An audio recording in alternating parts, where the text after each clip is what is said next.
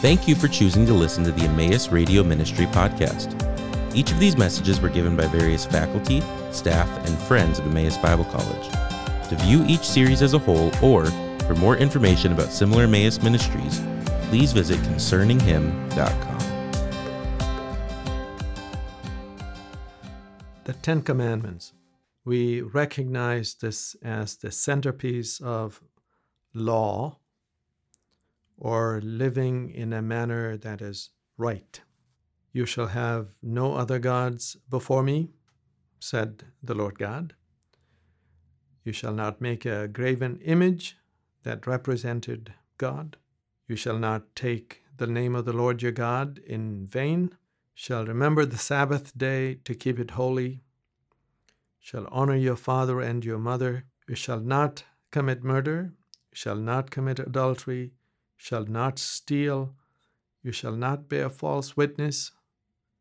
You shall not covet anything that belongs to your neighbor, anything that belongs to another person. Now, this set of 10 words, or 10 regulations from God, forms the centerpiece of what is called the Old Covenant or the Sinai Covenant, the covenant that God made with Israel. But throughout the history since then of those who have claimed the Bible to be the Word of God, or held to the Bible as the Word of God and claimed to be the people of the Scriptures, we have regarded these laws from God as speaking the will and mind of God, something to be regarded, to be obeyed. There has been some debate, theologically speaking, as to how the law should function in our lives. But everyone recognizes these as being given by God. When the Apostle Paul is discussing the nature of the gospel in his epistle to the Galatians, the role and function of the law emerges as the big issue, a big question, because there were people going through the churches telling them it was not enough for them to believe in Jesus as the Messiah and turn to the living and true God by faith and walk in and live in a way that is pleasing to Him, but it was also necessary to keep everything in the law of Moses. And the Apostle Paul, whom we have followed in his discussion of this issue through the first 2 chapters of Galatians and now in the middle of the 3rd chapter, tells us that this teaching that you should add the works of the law to the gospel was something that in fact nullified the gospel. It was a distortion of the truth.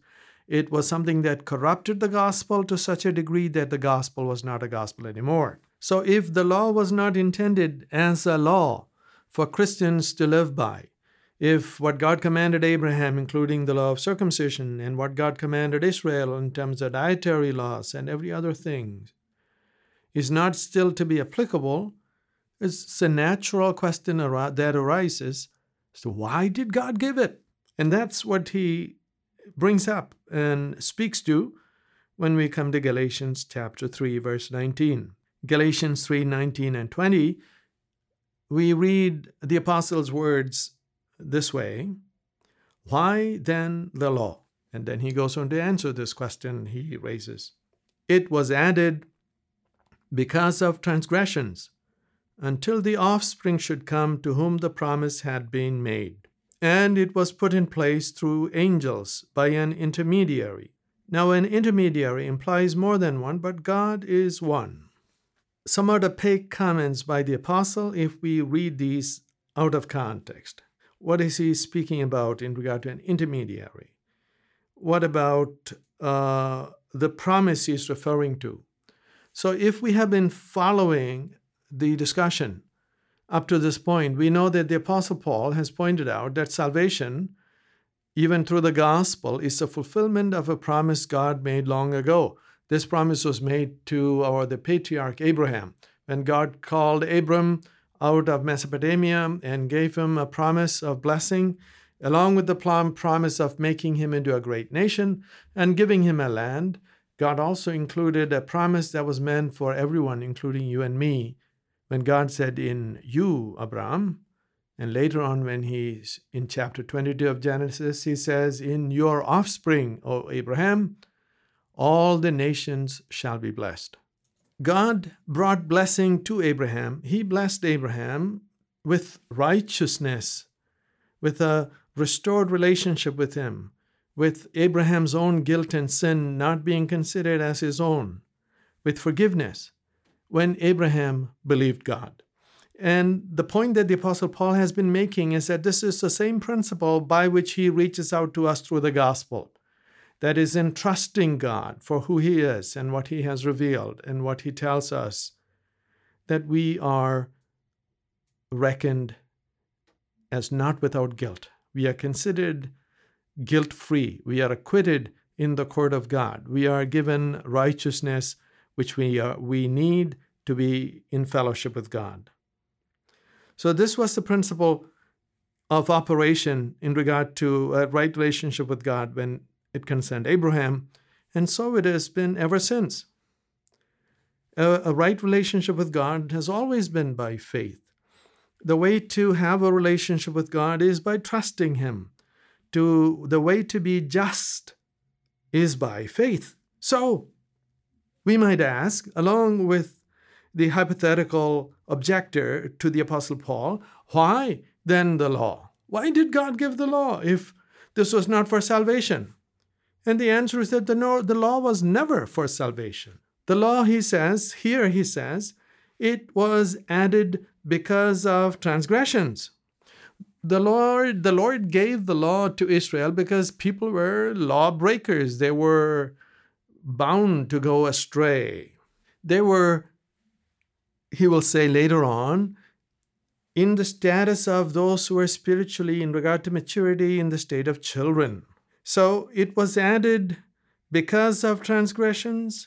Perhaps, and this particular phrase is often debated, perhaps with a view to show our own sinfulness, so that when the law was given, and because of people's inability to keep the law of God perfectly, they will transgress and thereby realize that there must be something besides keeping of the law to be able to be reconciled with God. If we simply turn to the Old Testament, the examples are many. If salvation was by keeping of the law, King David, whom Scripture describes as one whose heart was rightly oriented toward God, would never be saved because David was guilty of, in fact, breaking the Ten Commandments. And yet, he is somebody who obtained forgiveness. Elsewhere, the Apostle Paul will quote words from David, the king of Israel, the psalmist, in Psalm 32. How blessed is the man whose transgressions are forgiven, whose sins are covered. How blessed is the man to whom the Lord does not impute iniquity, in whose deceit there is no guile. Blessedness there is from our sins being forgiven, the iniquity that belongs to us not being accounted to us. This is what David found and recognized. He found, despite his desire and willingness to obey God and want to follow him, he did fail at some point in his life, greatly, significantly, with great consequences.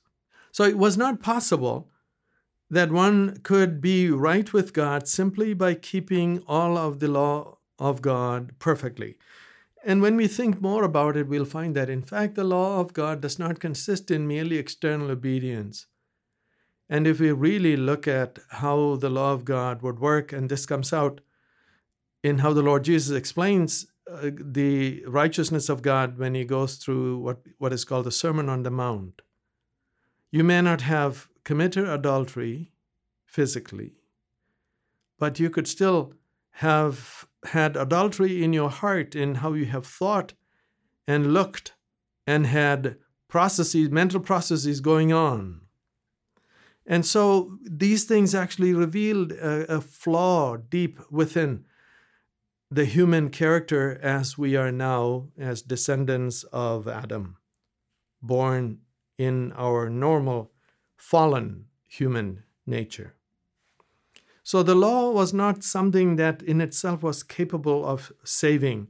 So the Apostle Paul says God added it. It was not original. He didn't begin with it. He, in fact, began with the promise. when he called Abraham, he didn't give him a law. He gave him a promise, including the promise of salvation ultimately through the descendant of Abraham. And so why did he add the law? Because when he called the people of Israel, he gave them a law for the purpose of their civil life, their religious life, and for overall regulation and government. It was for managing conduct and behavior through warnings and penalties. It was not for the purpose of giving them eternal life and an everlasting relationship with God. So he says here it was added because of transgressions, maybe because they were prone to disobey, as we all are, to show that wrong is wrong. There is behavior that is displeasing to God and pleasing to God, and we should strive to please Him. But it may also be that the law exposes, and this the Apostle Paul brings out in other places, such as in Romans chapter 7. So that the law exposes the flaw of the human heart, what we call our original sin, and it exposes it and shows us the need for being reconciled to God by grace. And God, in fact, saves us by His grace. Now we know that God is able to save us by His grace because He Himself has borne the penalty for it. He bore the damages of our violence and disobedience. He paid the price by paying our debt when Jesus died on the cross. So the law was added because of human proclivity to disobey, to go against the ultimate will and what is according to the righteous standards of God. And they're actually carrying such behavior out. And it was not meant to be a permanent standard. So here he says, until the seed of Abraham, until the offspring should come to whom the promise had been made. So God gave us the law as a temporary measure to keep the people of God under regulation and good conduct, to regulate their civil life as sort of a penal code for the nation of Israel, and not as a means of salvation. In fact, and this is a point often neglected when we think about the law was really the centerpiece of a covenant God made with Israel. The law was actually the centerpiece of a covenant that God purposed and actually did make with the people of Israel. He had rescued them out of bondage in Egypt. He had brought them out by His power. God made them cross through the Red Sea, brought them into the desert, to Mount Sinai, and there He appeared to them. And there was a covenant transaction between God and the people of Israel.